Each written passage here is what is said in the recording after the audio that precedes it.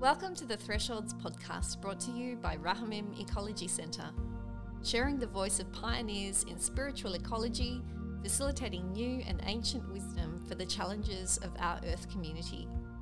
This particular recording is the edited interview. We also have longer, uncut versions available on our website, along with show notes to accompany each episode, so you find out more about all the ideas, people and books mentioned in the show. Margaret Broadbent is a Melbourne-based Sister of Mercy and artist who carries within the mystical vision of Viriditas, Hildegard's greening power of all things. After wanting to be an artist from the age of 6, Margaret's dream was put on hold while she joined the Sisters of Mercy in the post-Vatican II era and became a teacher. Years in the wilderness of the Great Sandy Desert with an Aboriginal community, solitary time in the Cathedral Ranges, and adventures into Russian iconography were transformative experiences that are still taking expression in her artwork today. Margaret told us about a new phase for her life as an artist she's entering now: explorations into the Tree of Life. We spoke to Margaret via Zoom from her studio in Hampton East. So welcome to Thresholds, Margaret Broadbent. Thank you, Sally. It's a pleasure to be here with you this morning. A pleasure to have you with us. I think you're the first artist that we have actually interviewed, so it's exciting for us. So I just want to start off by asking you to share any of those early stories from your childhood or memories that you can recall that have helped you to end up where you are right now. So something like your spiritual or religious upbringing and how that might have impacted your way of being in the world. Okay. Yes, there are many, but probably the ones I'll share with you are the main ones that have never gone. You know, they've just stayed with me all my life, especially from the spiritual dimension. And one would be when I was around in between the years of 10 and 12. For me, home was a battleground, and growing up. So around 6 o'clock every morning, I would just wake up. I lived in Niddrie, which was sort of in the western suburbs of Melbourne, and I just wake up and just quietly. There are 5 children, mum and dad. But I just creep out of the house, find my bike, and just ride up to the local church, which was an old army hut in those days. And so no alarm to wake me, I just awoke. But I'd always go into this little phone booth box in those days and just, I can't remember, it was something like MOQ96, you dial those numbers just to get the time to see what it was. And I'd go and just sit on the front step of the old army hut and wait for the priest to open the front door.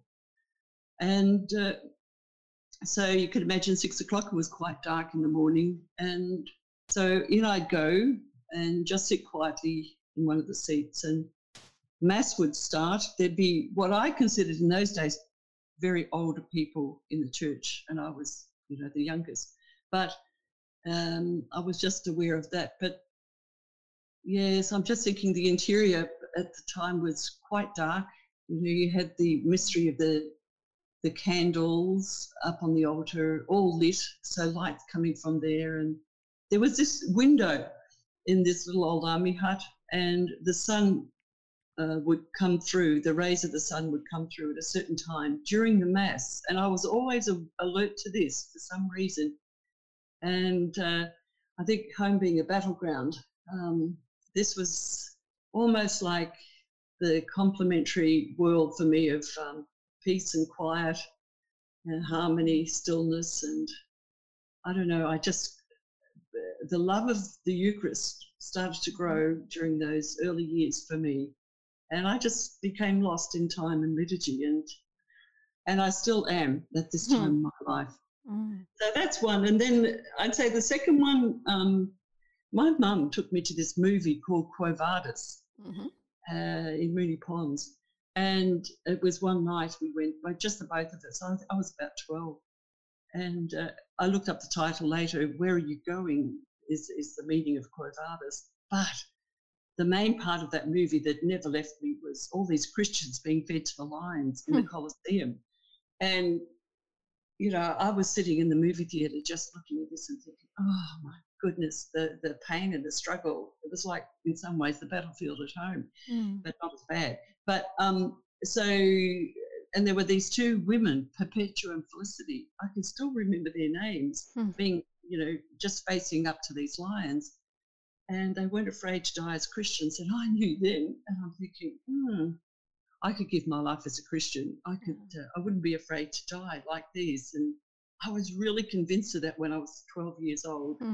So I think out of that came, I didn't have this fear to be kind of like a trailblazer or something in the world. You know, just go for it and face the lions or face whatever comes. You know, so that was very strong. How did that end up taking expression by becoming a Sister of Mercy?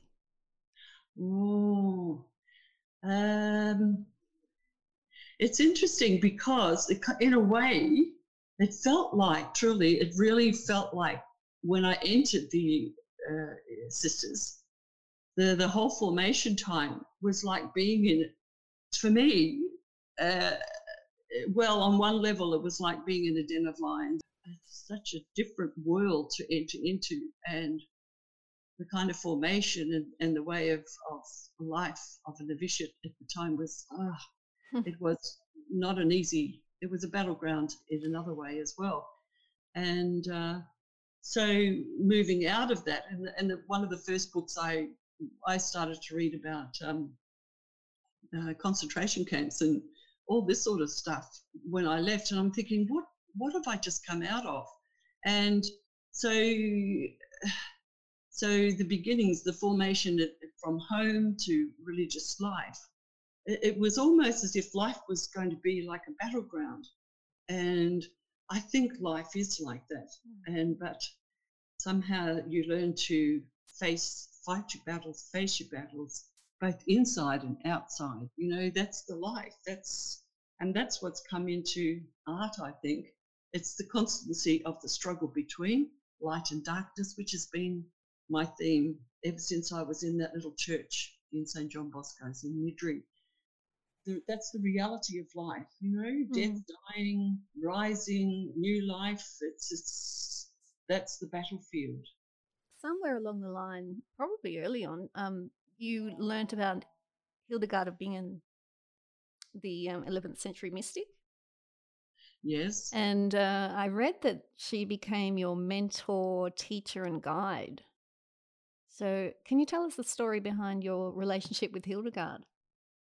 The date that she died was the 17th of September, and that's my birth date. So that's how I linked in with her. I thought,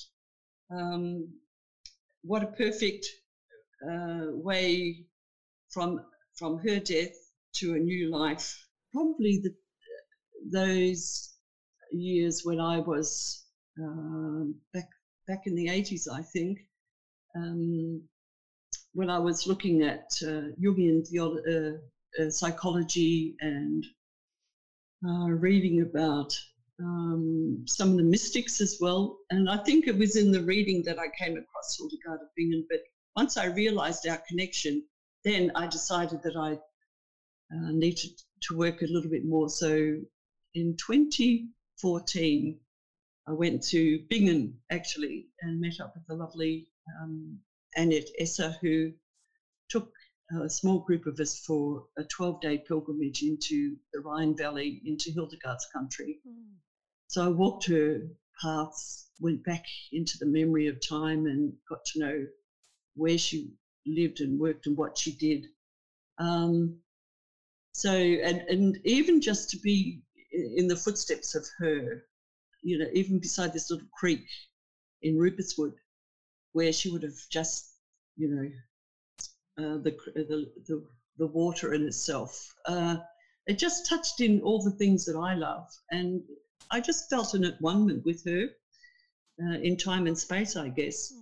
So that's the connection, that's the mentor. And I think her bravery in the church, she wasn't afraid to speak her mind about certain things. And, you know, she'd certainly tell the Pope or she'd tell bishops. Or she was out on the lecture field. So I think she's a sort of a mentor in the sense of not to be afraid, get out there, you know, and really use your voice, and through art for me, if it's possible, you know. So is that linked to your image of life as a battleground? Definitely. I think so. And when I think of Hildegard and her visions, like she had these incredible visions, and she was, as a young child, she had them, and she was too scared to put them out there because, you know, ridicule, or no one would, they would think she was quite insane or for other reasons unbeknown. But eventually, and she also suffered from depression and got really sick. There are various writings as to what were the causes, like migraines or really something in the neuroscientific sphere. But once she started to write, and once she started to be creative and to start to bring out all of that, those illuminative experiences that, were given to her, then she became well and she got moving. And I guess I relate to that. And I see a similarity and a likeness between us. So in some ways, I'm often talking to her and just say, come on, we can do this, I can do this, let's get going, you know. I want to come back to that later, because you had an art exhibition or a collection around that concept of Viriditas. Yes. But firstly, let's talk about how you actually became an artist, because that dream was on hold for a while, wasn't it? It was.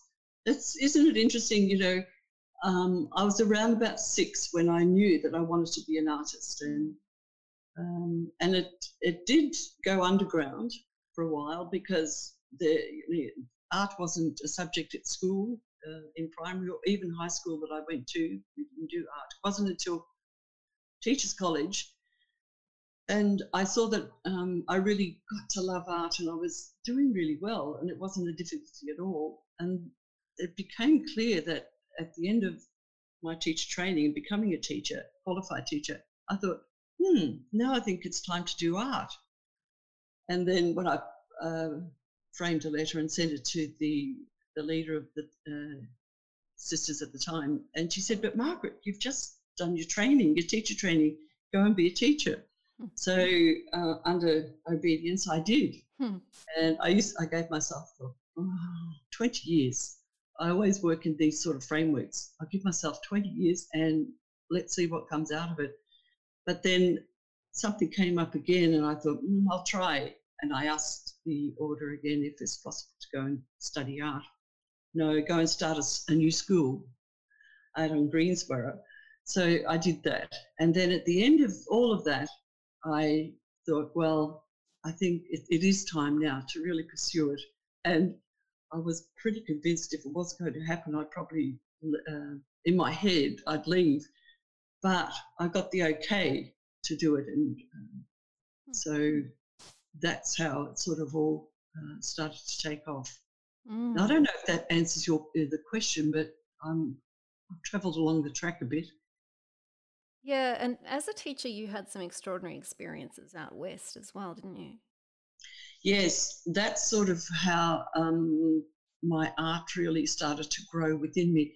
Yes, I went to the Great Sandy Desert. That was they were the 2 final years of my teaching career as such in that educational sphere. Yes, I went to the Great Sandy Desert, a place called Bellaloona, to an Aboriginal community. And it was absolutely wonderful. It was just an incredible place to be. So I was trying to take my teaching skills coming out of being a principal and working with these gorgeous little kids. But it was like, you know, the mindset was of the Eastern Victorian school system, and coming up into the Great Sandy Desert with this mindset and trying to fit myself into a completely different framework. But it was very difficult, actually, because you had people from Perth education authorities and from Darwin saying, well, this is what you've got to teach and this is how you've got to teach it. But the reality was so different, and I could see it. But to actually have the courage and the strength to follow what I could see was quite difficult and demanding. So yes, I was up there for 2 years. This is in the 1980s? This was in the 1980s, 1987, 1988. Yes, those 2 years.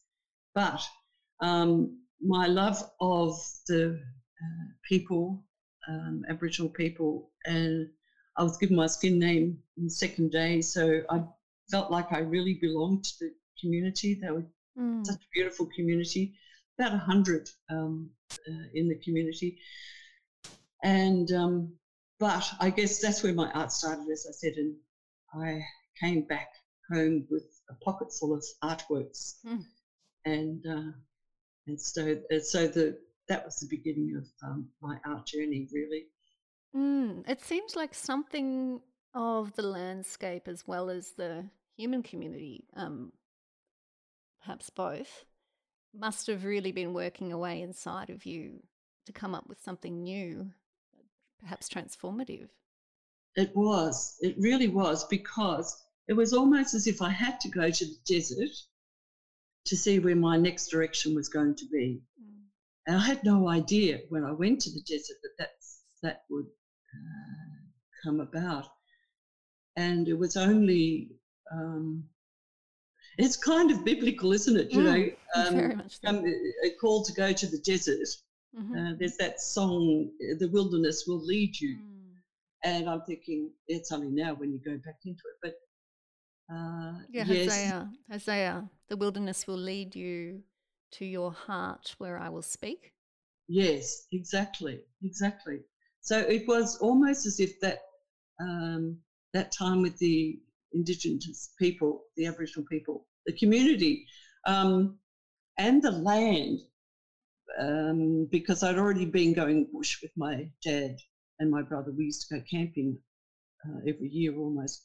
So to the big, white, open, red earth of this continent, it just opened up new cosmic understandings and visions of a world that I'd never seen down in the city. So, and also the Aboriginal people were teaching me a lot of their insights, and they were sharing their stories, and I was learning how the land is so much part of them, and they are so much part of the land. Without the land, they become sick. They lose themselves. And for me, being in the suburb,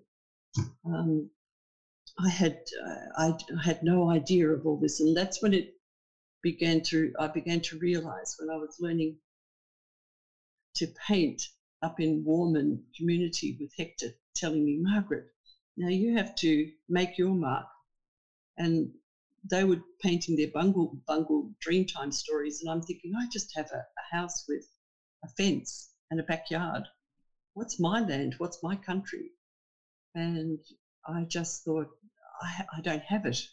I don't have this kind of way of life or story. And so I realized that the Aboriginal people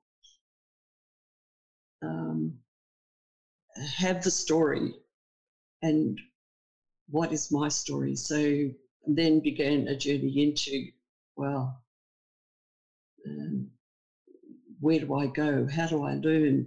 What do I do? So art has helped me along the way to do that, to express some deep understanding, I guess, of what it means to be human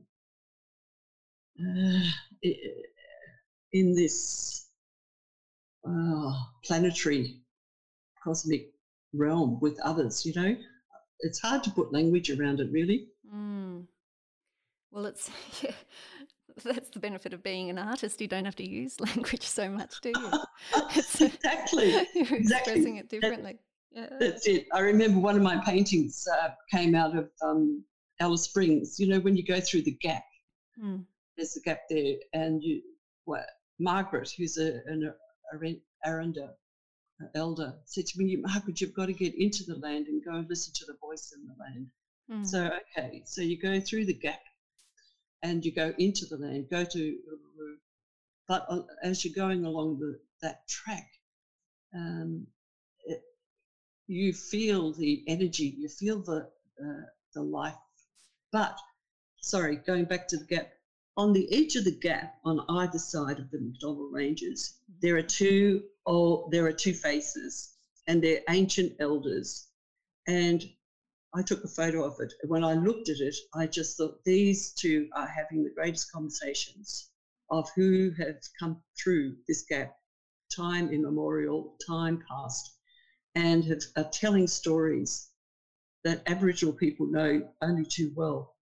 And people like myself have no idea, but you can see it. You can actually see the faces in the land.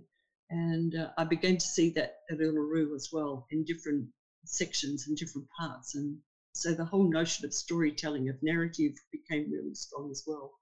So the land really speaks to you, you know.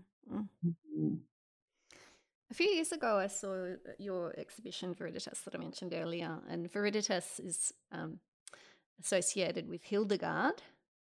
So coming back to Hildegard, and how did you end up with that exhibition and with this flowing out of you? I got invited by, I think at that time, Macaulay Ministries was starting, and sisters were looking around at different people and inviting people to come into Macaulay Ministries. And I was invited to come in because of my art practice. And it was at that time that I thought, well, why not set up a little business? And and I think it was Hildegard of Bingen and the greening power that and all that had gone on. So I was often speaking to Hildegard and saying, well, let's do it, you know, let's start up something. So, and of course, going back into Matthew Fox, his early stages of writing. So I just loved his writings. And I really felt he had a really good grasp of so many things of Hildegard. So a lovely book. So I decided that I would choose Viriditas because the whole notion of greening power of life and the God, the mystery, love in all of its fullness was there. And also Matthew Fox, he also said that it was all about waking up the world. And and I was aware that Pope Francis at the time called for, this is interesting, consecrated men and women to also wake up the world and to be witnesses to a different way of doing things, of acting, of living. So it was around that time this was coming. These were calls, these were awarenesses, and I just thought, no, it has to be Viriditas. And unknowns, you know, to what was coming further down the track, it's so right. Any other kind of art and will come out of now Viriditas. That's for the last phase of my life, I think. This next phase. No, it's my next phase. I'll say it like that. Well, it'd be interesting to hear a bit more about a couple of your phases. I mean, I know the Veritas exhibition, a lot of those paintings use geometric patterns to express this, the greening power of all things.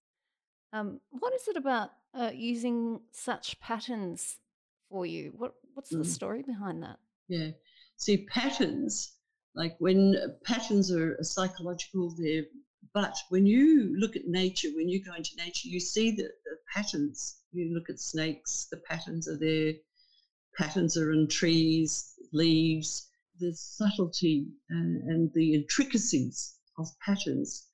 And of course, they're there in nature for us to behold, but they're also in life and in all of us. We establish our patterns of life, don't we? And we follow the patterns.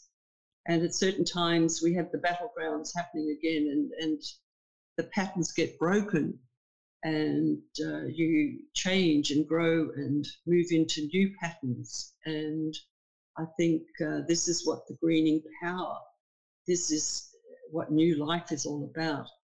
Um, I remember at art school in my second year of postgrad, these patterns almost like came from stained glass windows, the colour and the light through the stained glass windows. And it became clear to me that change is needed, breaking the patterns, breaking open the patterns of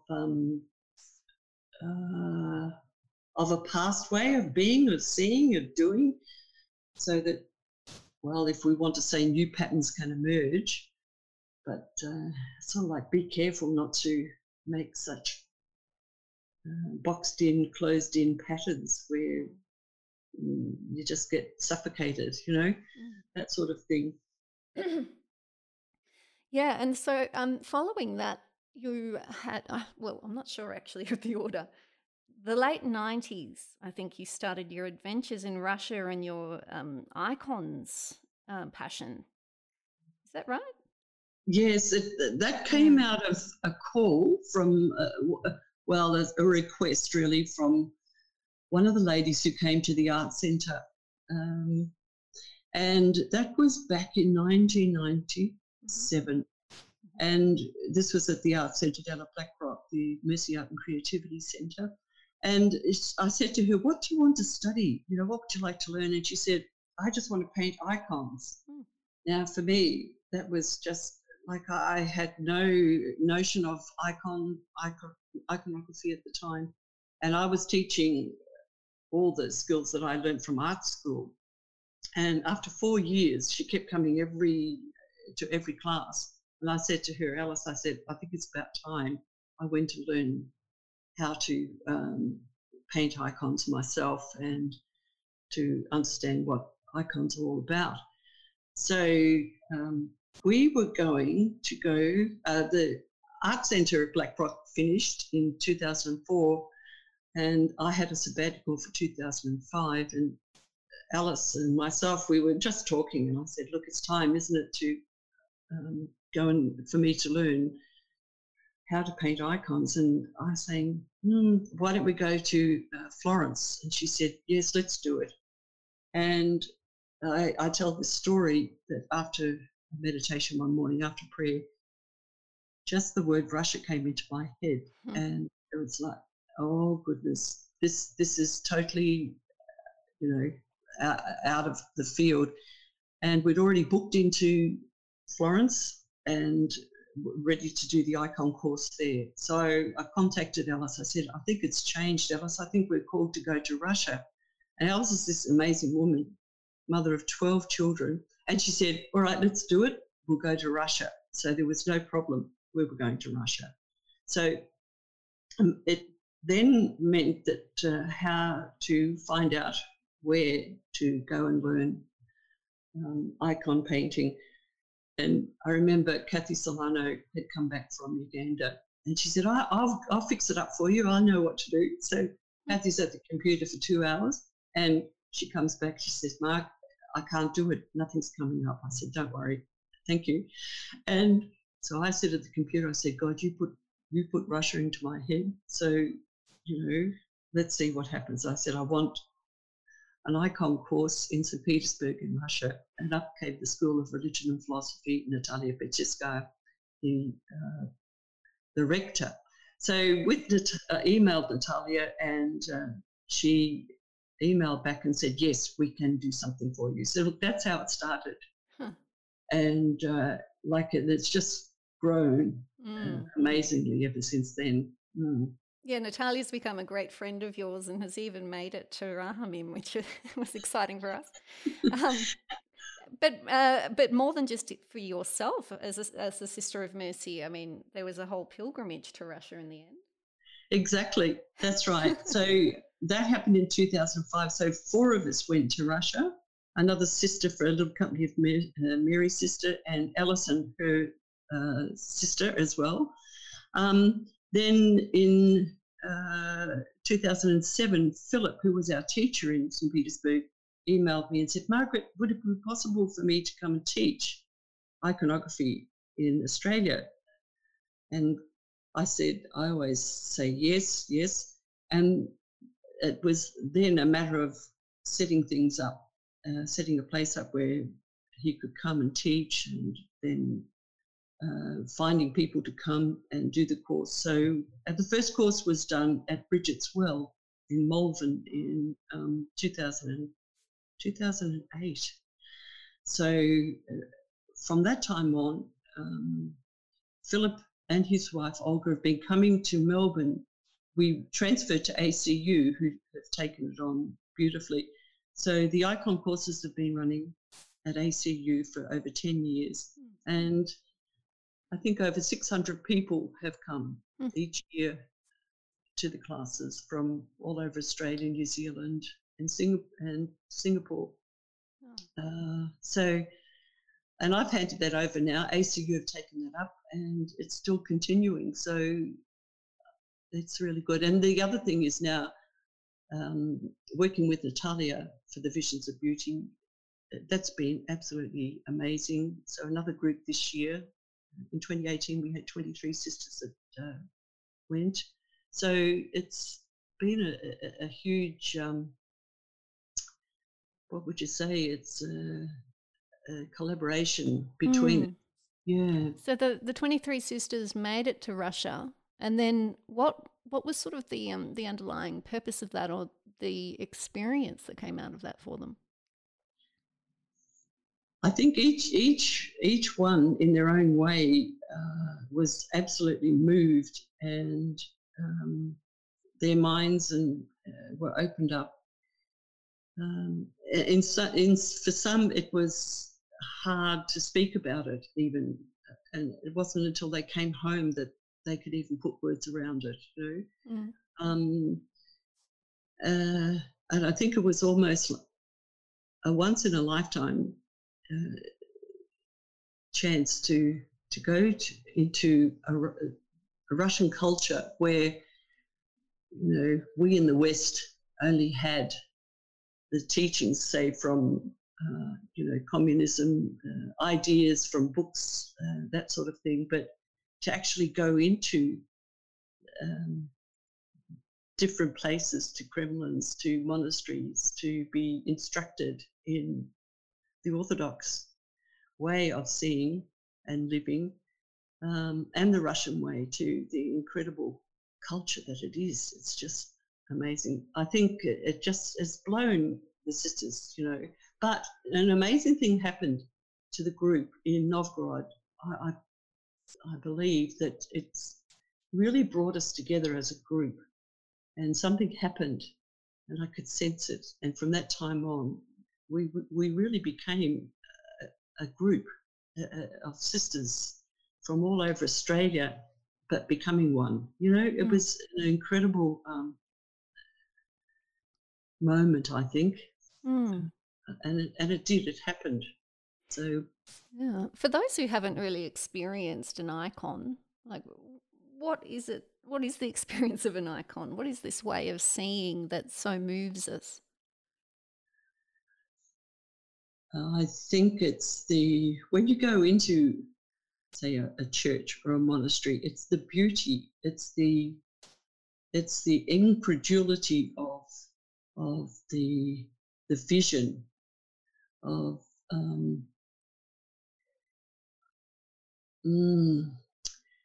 and if you can be in the presence and just how can I say, you have to try and get rid of preconceived ideas of artworks, of paintings or whatever, and just be. It maybe it's different for every person, but I suppose for me, when I first started, it was painting. I really liked the Italian style of iconography, and it was more the humanist, the humanity of the Christ and Mary, and the way it was all painted. I really loved the Italian style. The Russian style and the Greek styles put a little bit of fear into me, and I sort of stood back. And it wasn't until I actually stood in Russia and I was able to understand perhaps a little bit more the history and the severity sometimes of the relationship between the images, that it took me into another world, and it really does. I think that's the mystical world of the East. And I think icons really do it in that way. That's the gift. And a lot depends. Like Rublev, one of the greatest Russian iconographers, a monk in a monastery, and the spirituality and the understanding of the mystical realms, I suppose, it certainly comes out into the artwork, into the paintings, into the icons that he has produced over the time. And you can tell the difference between certain icons and what's within. You can feel it, you can really see it. Yeah, there's something about that. I think someone's described it as like a window into that mystical realm, which is almost impossible for us to describe in words, isn't it? It is. And I think we Westerners, that's what we do. We try and put words around. Yes. And they're in these books, you look it up when you're first learning about icons. Where do you go? You go to a book and they have, you have to write icons, or you have to, it's like a window in. But no, once you are actually there as a human being, like with Russian people, and you are part of, and you are in the space, in the church, and the liturgy might be going on, beautiful singing, beautiful music. There is something, the mystical side, even that, to talk about that would take a while as well. But I think we tend to get a language and put it over to make it clear so that we can describe it to other people. But the only way really to understand is to be in it, to go into it and experience it. And I guess we have to put a language frame around everything. And I think that's the beauty of these Visions of Beauty programs that Natalia's been putting on, that we do get a chance to experience all these things that she offers, which many tourists wouldn't be able to have. Yeah, and apart from the inspiration that you obviously take deeply within you from the built environment, from those places of beauty, I can see in a lot of your work really great inspiration from the natural world as well, and that it's obvious to me that times out bush have really nurtured your spirit and given you something. So what's arising for you next in terms of your next phase? Just hearing you say that took me back to a month that I stayed in the Cathedral Ranges by myself with 2 tents, a car, a mobile that didn't work, and some food. And your words have almost said to me, Margaret, get back out into the bush and just be in it again. It's when I'm out in the bush or out in the desert or I'm in the land that I start to see things clearly. So I say the next phase for me will be going back. Would be nice, wouldn't it, to go back to Alice Springs and get back into the heart of the country up there. But it doesn't really matter. There's so much beauty around anyway. But just so my next phase will be to get back into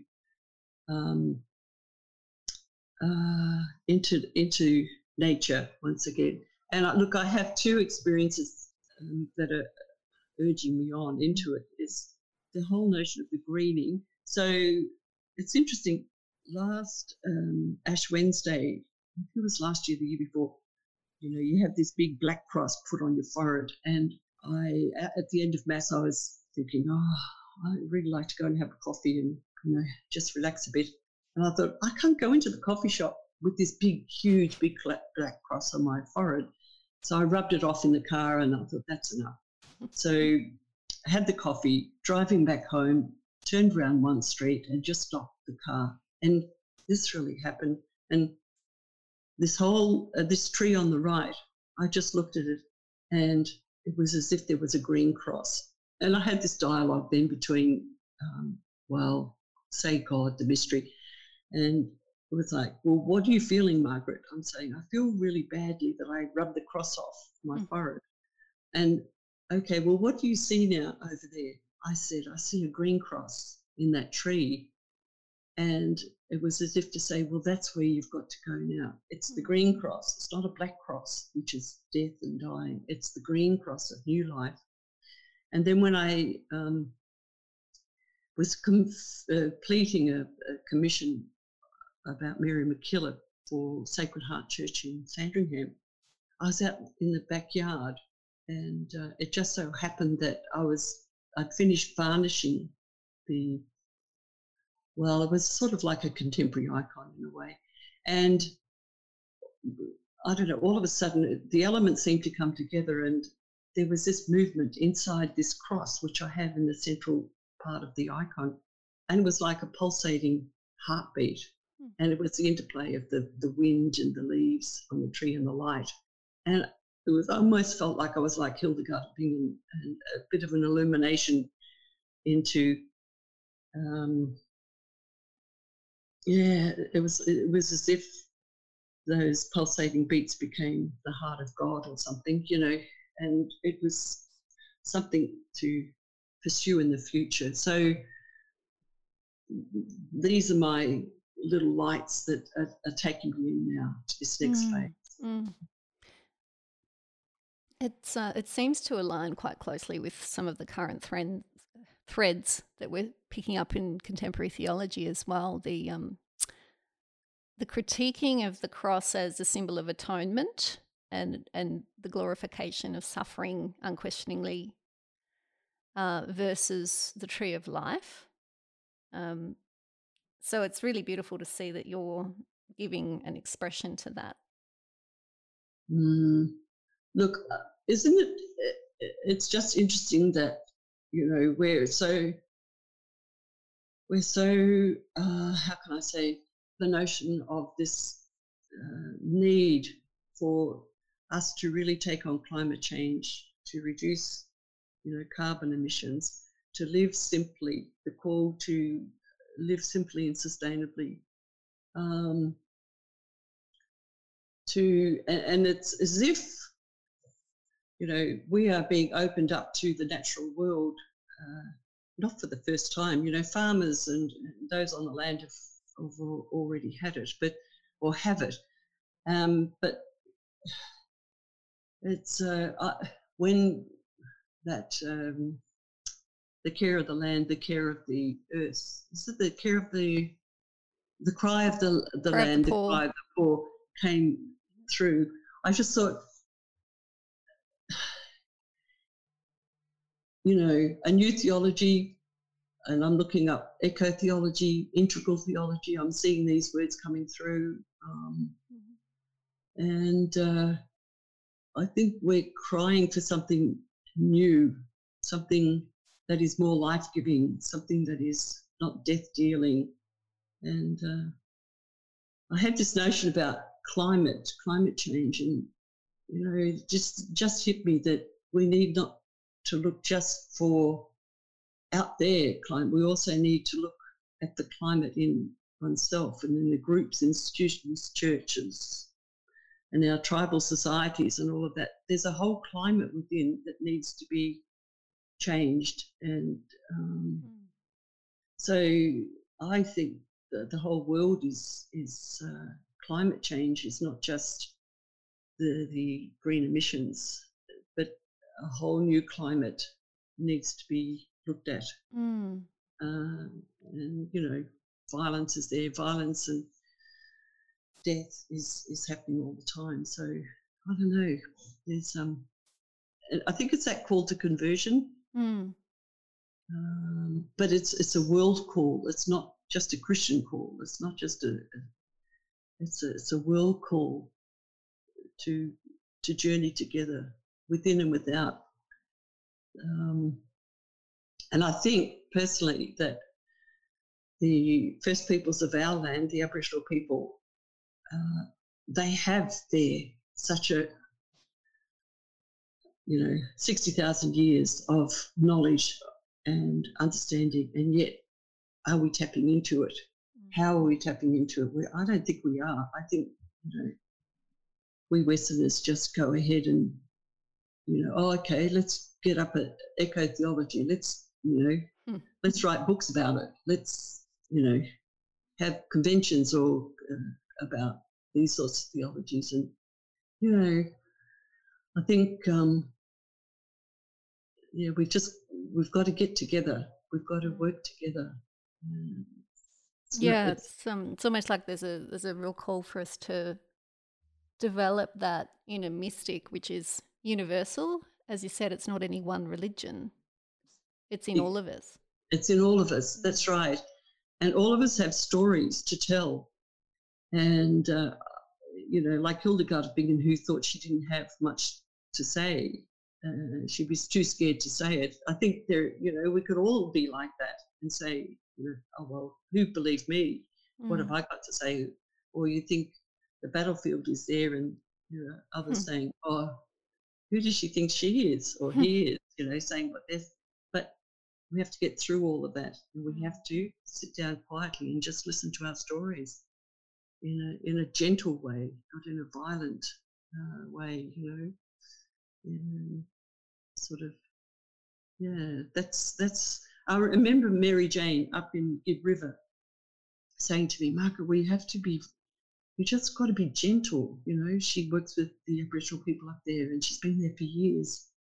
And Nate, I just think that's how we've got to go in that way. So what sort of process are you using at the moment as you contemplate this new phase, looking into this? What sort of practices or processes do you personally use and find important? The first one is my morning meditation. It's first off, and so I just do that. I've got a little room, light a candle, and I have the surrounding sounds of birds every morning. And so I'm in nature where I am. I'm lucky to be here in this little place. So, and that's a half hour. And I make notes about anything that rises up as a result of that. And then just quietly, just go about my daily business then. So, just eating, I might just make notes of what I've got to do for the day or the night before and just follow through. So sometimes I might have a commission of artwork, so I move into that. And I try and finish that by 5 o'clock. And then I have another time of meditation, just quiet time. for another half an hour. In between times, I might go for a walk. I know I have to get some physical work in now. I'm getting older, so I haven't balanced my life yet. I probably have to work out a new process, but of swimming and exercise. Then at the moment, because Russia with the Visions of Beauty, they're still planning going on in the evening there, but I like in the evenings just to relax and take things quietly. So at this stage, I like to do some reading then as well, just to reflect and to see what comes in. So I'm really in, how can I say, a new phase of getting this, and I call it my last phase really, together. So I can't really give you a proper outline, but look, that's just a general outline of what's happening. Well, we'll wait with great anticipation to see this next phase. I hope it's not your last. Oh, yes. I think after I finish this icon that I'm doing for one of the Sons of Mary, I'll just quietly work out something and maybe pass it on to you then. That sounds great, yeah. But maybe as a little hint, I think you had some writings to share with us on the Tree of Life. Is that right? Oh, I've got some, yes. There's a lovely book by David George Haskell, and it's called The Song of the Trees. And see, I love trees, and I know how can I say, you leave the city and all this concrete jungle of buildings and that, go on a road, and then all these trees are there. It's like they're beckoning you to come in and be with them, come home, come home. So David Haskell, I think one of his quotes here, he says, "Living memories of trees manifest in their songs." And I'll just keep going. They tell of life's community, a net of relations.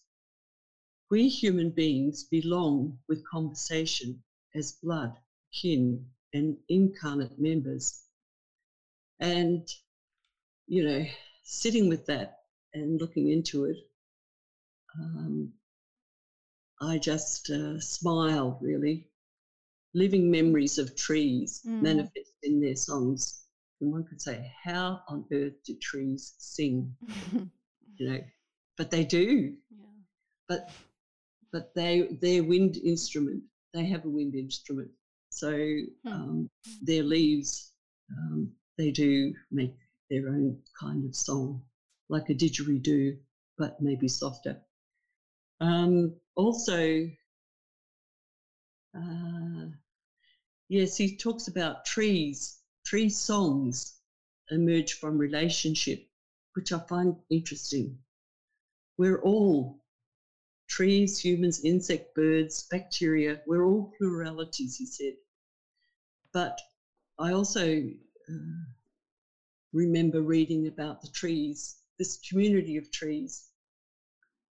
And when disease started to happen to one tree, that tree would let the others know that the disease is there. So, and then the others would start to develop some, I don't know the language of trees and their operations, but they would start building something within them to counteract the disease that was happening in the other, and also probably through the root system try and help this other tree to deal with this disease. So there's so much we don't know, so much that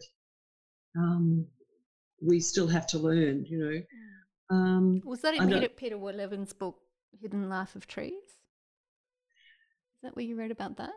Look, it could be. I think part of me has so much in my head that I just can't remember who, but I've written it down in a book that I have, green cover. Could be. So, and that whole tree of life, it's not just tree, but of life. And he says life is an embodied network, And these living networks are where ecological and evolutionary tensions between cooperation and conflict are negotiated and resolved. Mm. So trees of life, I guess it goes back to the battlefield again. Isn't it just interesting, that concept? So I just think living networks, that's where what it's all about. It's living networks, and somehow to sustain that life, to encourage new life, it is probably what my next phase is about too, encouraging the young to go for it and to go for new life, Yeah, thank you so much for sharing, your inner workings, if you like, your inner life with us in how you're moving into this next phase. That's really beautiful. Well, we have to wrap up soon, I think, Margaret, but was there anything else that you would like to share with us? How can people get in touch with you or find out more? I do have the website, and I've been slack with that. I haven't put many images on, and it's just a time thing for me. I've been doing too many other things. I think probably the website is the best way. Yeah. Get onto my website and contact me. I'll answer the emails that come through. Wonderful. Yeah, it's a very beautiful website with so many examples of your work, which I just love. Thank you. Yeah, really recommend people take a look at that as well as listening to your voice. And I just want to thank you, Margaret, for being such an inspiration to so many who really love your artworks, and for them it really is a doorway into that mystical realm and into a realm beyond the human, like the ecological whole community of life seems to flow through your work, and I thank you so much for that. Well, it's my pleasure, and it's a delight, Sally, to be talking with you. Thank you. Thank you. The Thresholds team at Rahamim live, work and create this podcast on the lands which have been and always will be Wiradjuri country. We give our respect and gratitude to their elders, past, present and emerging, who continue to teach us ancient wisdom for living in harmony within Earth's limits. Rahamim Ecology Centre is an ecological ministry of the Sisters of Mercy of Australia and Papua New Guinea, facilitating a new worldview for our times and our relationship with the natural world through education, spirituality and advocacy. For more information about us and our programs, please visit www.rahamim, that's R-A-H-A-M for Mary, I-M for Mary.org.au. The Thresholds podcast is edited by Anastasia Freeman.